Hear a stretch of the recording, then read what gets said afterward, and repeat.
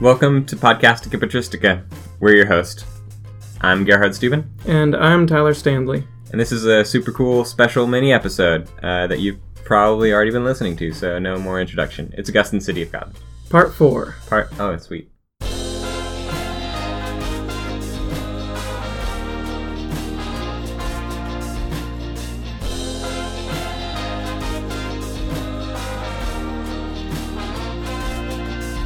For this part, we are reading through books 7 and 8 of City of God. And Augustine starts off book 7 talking about Varro's natural theology. In the previous books, he was talking about the 3 types of theology that Varro discusses, which are mythical, civil, and natural.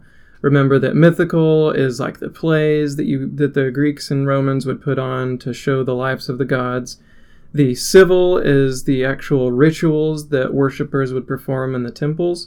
And then natural here just basically means philosophy. So here Augustine really gets into the philosophical argument for this polytheistic culture and then obviously his rebuttal to that. So he starts off addressing Varro's idea that there are select gods that are superior to all the others. And Augustine asks why these specific gods are select. But he has this really fun little quip and a jab at the early church father Tertullian that I think is worth reading because it's funny. He says, on this, I'm not going to echo what Tertullian said, perhaps with more wit than truth. Quote, if gods are selected like onions, then the others are rejected as worthless. End quote. Having more wit than truth, as Gerhard put it, is the most apt description of Tertullian, because he's all about the wit. No truth. No truth. Just kidding. He's got truth. Yes. So Augustine is saying there, no. Just because some are select doesn't mean that they're all terrible or worthless, but we should address this issue head on. So Augustine asks the question of why these gods are select.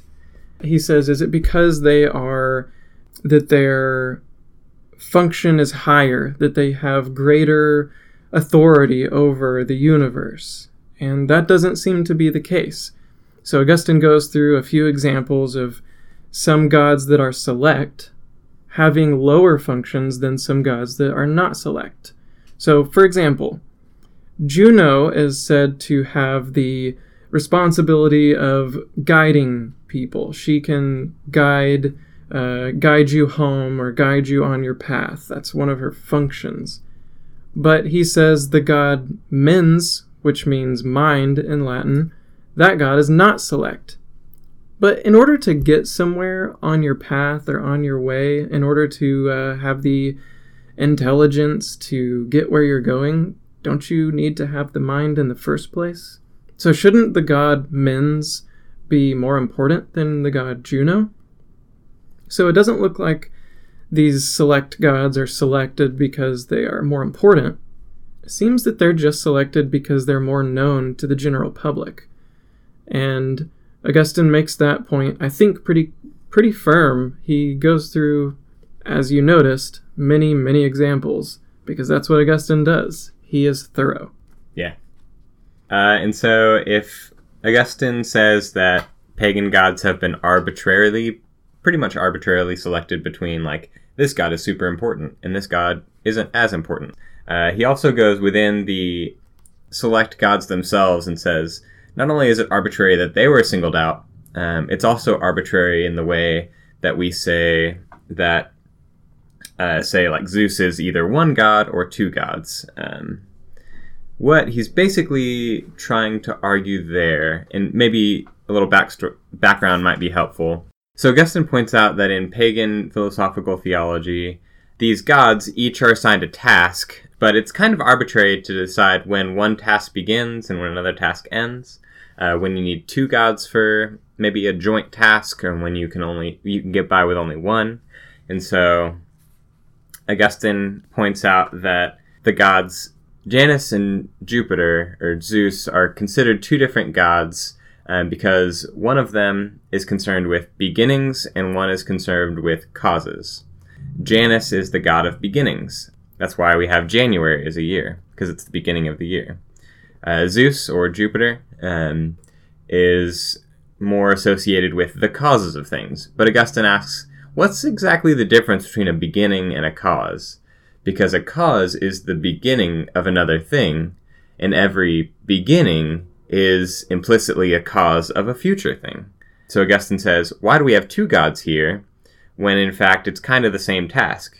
And then he brings up as a clincher for his argument, but you pagans say there's only one God who both supports the earth and helps animals breastfeed.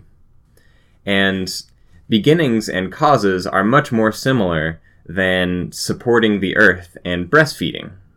So why did you arbitrarily say there's two gods in the case of Janus and Jupiter, and only one god who does more varied tasks in the case of the other? And so that's just one of the many examples he uses, but in sum, to build on the argument Tyler just explained, Augustine also points out that the tasks assigned to them are arbitrary. It's kind of like saying, Tyler's example earlier, because I'm a podcaster and an author, that doesn't make me two people. And Augustine's accusing pagan theology of falling into that sort of contradiction. The third and last point that we will talk about with Book 7 is that Varro seems to have this idea that there is, in fact, only one God. Augustine brings up the line of a poet who also has this idea. Page 267 in our edition, he says, from the poet Valerius Soranus, Almighty Jupiter, sovereign of all things and of all the gods, father and mother of the gods, himself the only God, and in himself all gods. So, Varro agrees with this concept that all of the gods are in fact only one true God, which he calls the world soul. It's the soul of the world. So everything in creation is wrapped up within this soul. So Augustine admits that Varro and these other philosophers and a few poets toy with monotheism. But ultimately, they're inconsistent and they fail in this attempt because they have conflicting notions of what it means to have this one true God. Because they say there is the world's soul, and then all of the other gods are actually bits and pieces of that God. They are pieces of the world itself. So you have, like we talked about, Jupiter is the sky and the earth itself, which receives the sky. But also Jupiter is that star way out there in the sky. But also Jupiter is the world soul, which is the all-consuming God. So which is it? Is Jupiter a thing that you can point to out in the sky? Is Jupiter the thing you're standing on right now? Is Jupiter the world soul? This is just inconsistent and incoherent, Augustine says. And so, in Book 7, Augustine took on Varro, who is one type of pagan philosophical theologian. In Book 8, he takes on a much more familiar pagan philosophical theologian, or school of pagan philosophical theologians. These are philosophers that, if you took Philosophy 101, you might recognize. And so, at the beginning of Book 8, Augustine talks about how the pre-Socratic philosophers in Greek slowly grasped towards monotheism in their theologies. He gives a very quick list of pre-Socratic philosophers. He says the first one believed that water was the ultimate unifying principle in the world, but that water doesn't have like a mind, right? Just it's the ultimate fundamental basis of all things, but it has no divine intelligence. And then Augustine says, and then we moved from there, and another guy, Thales was the one who said water. The second guy, Anaximander, says, no, it's not water. It's, there are innumerable, first principles that give cause to life. And so it's kind of like what we think of today as atoms, like they're fundaments that are the cause of everything. This also does not have a divine mind. So Augustine points out we're still not quite at monotheism yet. Next guy named Anaximenes. He believed that the fundamental cause was not water or atoms, but air. And air does have mind. And so the air itself is the monotheistic principle of the world, and it guides all things. And Augustine says that's one step closer. And then he says there's another guy, Anaxagoras, who kind of reverted to the previous principle and said there is divine mind, but it's in all the atoms of the world, basically. And then Augustine says this all led to a point, which is Socrates, the student of that last guy, whose name was Archelaus. Socrates was better than all the pre-Socratics because he said, hold on, guys, you're talking about divine things, but you're all kind of still not great people. Before you talk about nature, theology, you have to purify yourself. And so Socrates said the ethical comes before philosophy of this more speculative sort. And so Socrates' whole system, as you might be aware, is a way of purifying the soul from what he thought of as corruption, and we might say sin, and that his student Plato took Socrates' teaching and teaching he found in his studies all around the world, and then wrote these dialogues where he put his own thoughts, Augustine says this, where Plato put his own thoughts and the divinest philosophy that he could find in his many travels and puts them into the mouth of Socrates.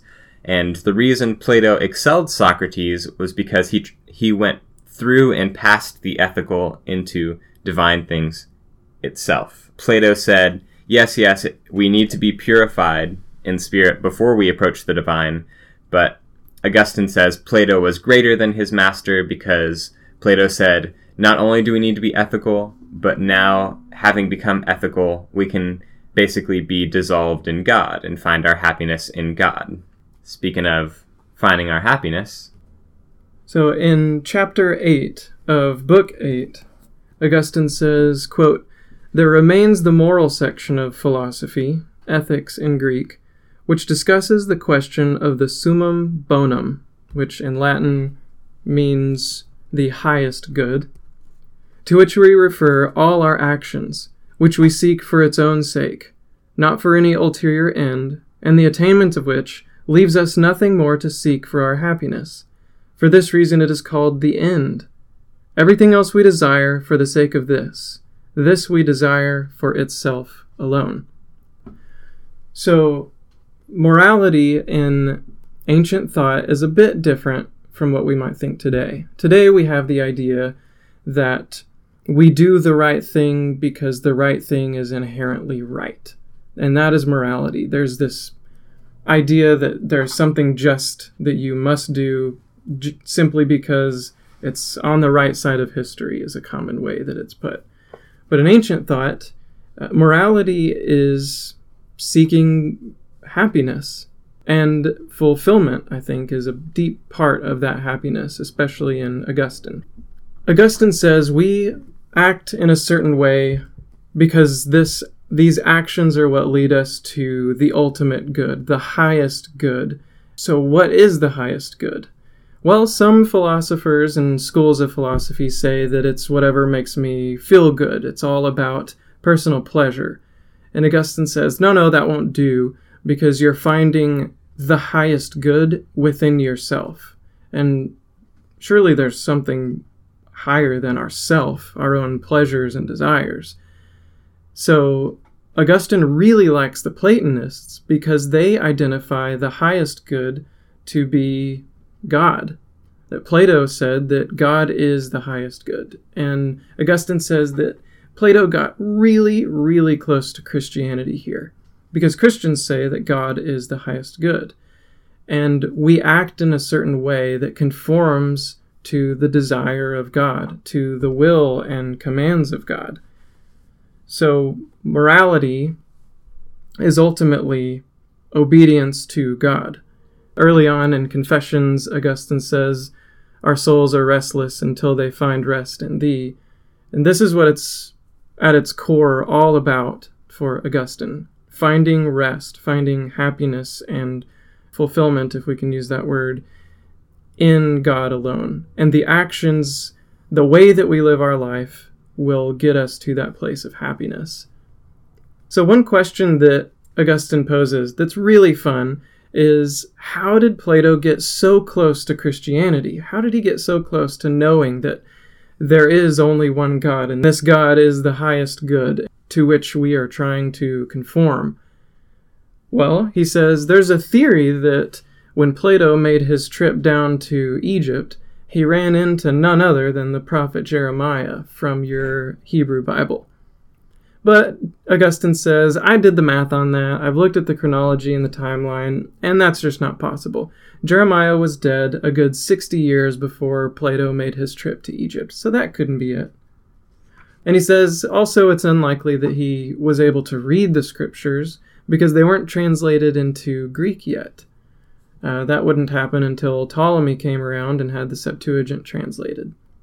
It could be that he met some believers and they told him about the one true God. There seems to be some evidence that Plato knows about at least the Genesis story. Genesis begins with the words, "In the beginning, God made heaven and earth. But the earth was invisible and unformed, and there was darkness over the abyss, and the Spirit of God soared above the water." Now in the Timaeus, the book in which Plato writes about the creation of the world, Plato says that God in that work first brought together earth and fire. And it's obvious, Augustine says, that fire takes the place of the sky, so that this statement has a certain resemblance to the one just quoted. And Plato goes on to talk about water and air being a part of this whole creation story. And so that must be about how the Spirit of God hovered above the waters in Genesis. So it seems pretty clear that Plato knew the Bible. At least he had heard these stories. But the one most of all that Augustine thinks proves Plato has heard something here is the fact that when God told Moses God's own name, it was, "I am the one who is." And Plato calls the divine the one who is, the one who exists. That, for Augustine, is proof that Plato had received some word about the one true God. One of the footnotes in the edition that we're reading points out that Clement of Alexandria quoted another writer who said, quote, "What after all is Plato but Moses in Attic Greek?" And I thought that was hilarious.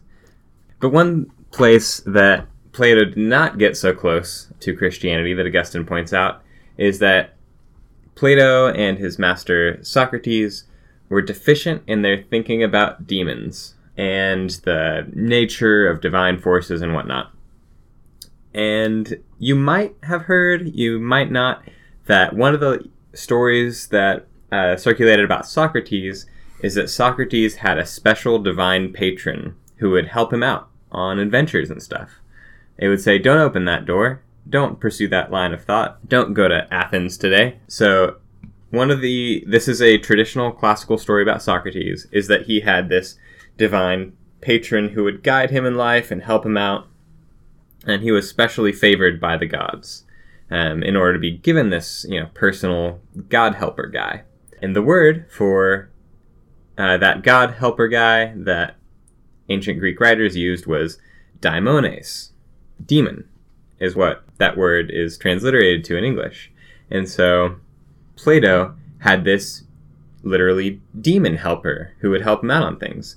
But you're going to have to put out of your mind the negative connotation for demon for just a minute. Augustine points out that the word for demon now, by which he means in his time, late 300s, early 400s, demon now means it's a purely negative thing. It's like what we think of as demons today in the 21st century. In Plato's day, a demon was just a type of divine being.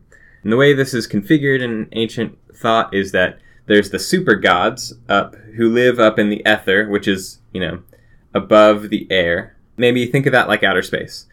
The super gods are in outer space. And below the super gods, there's these group of like lesser gods, which are called daimones, demons. And these lesser gods interact with humans and interact with the super gods. And the only way that the humans and the super gods can actually talk to each other or can communicate or interact with each other in any way is if the demons do the intermediary work.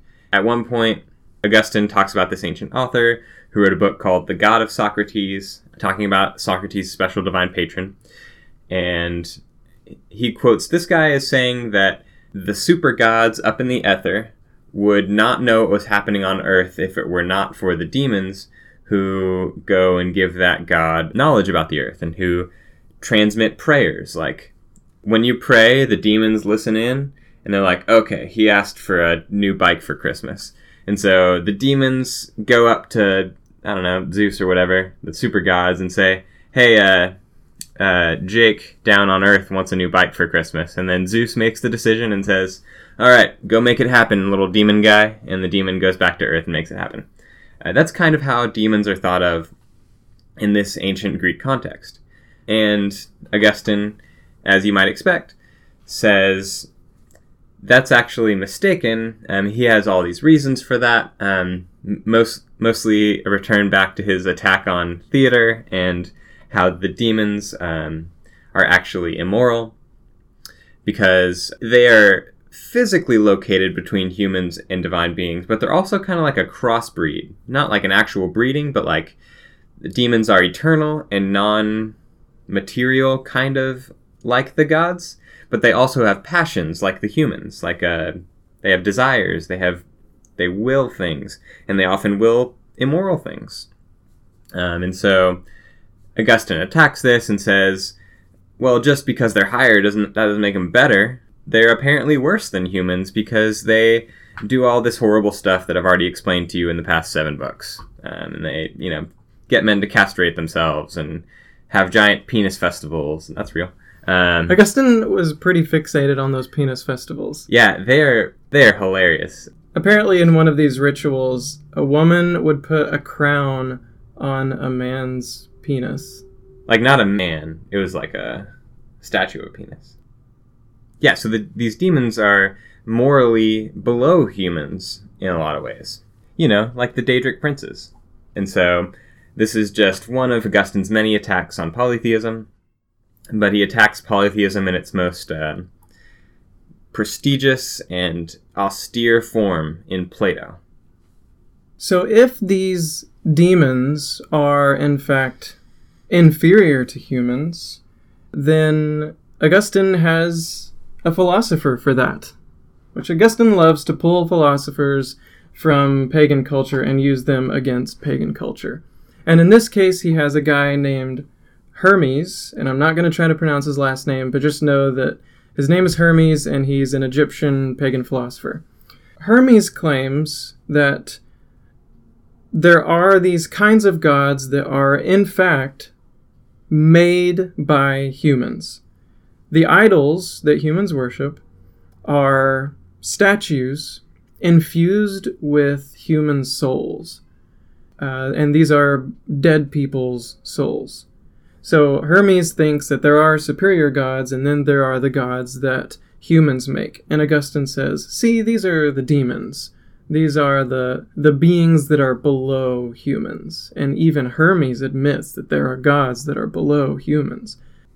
And if you know your Bible at all, then you might smell what Augustine is doing from a mile away. These idols are human-made. So obviously they're not real, they're not worthy of worship. And Augustine says, in fact, that's what all of these pagan gods are. They are man-made, false gods. And they're not infused with human souls of your dead ancestors.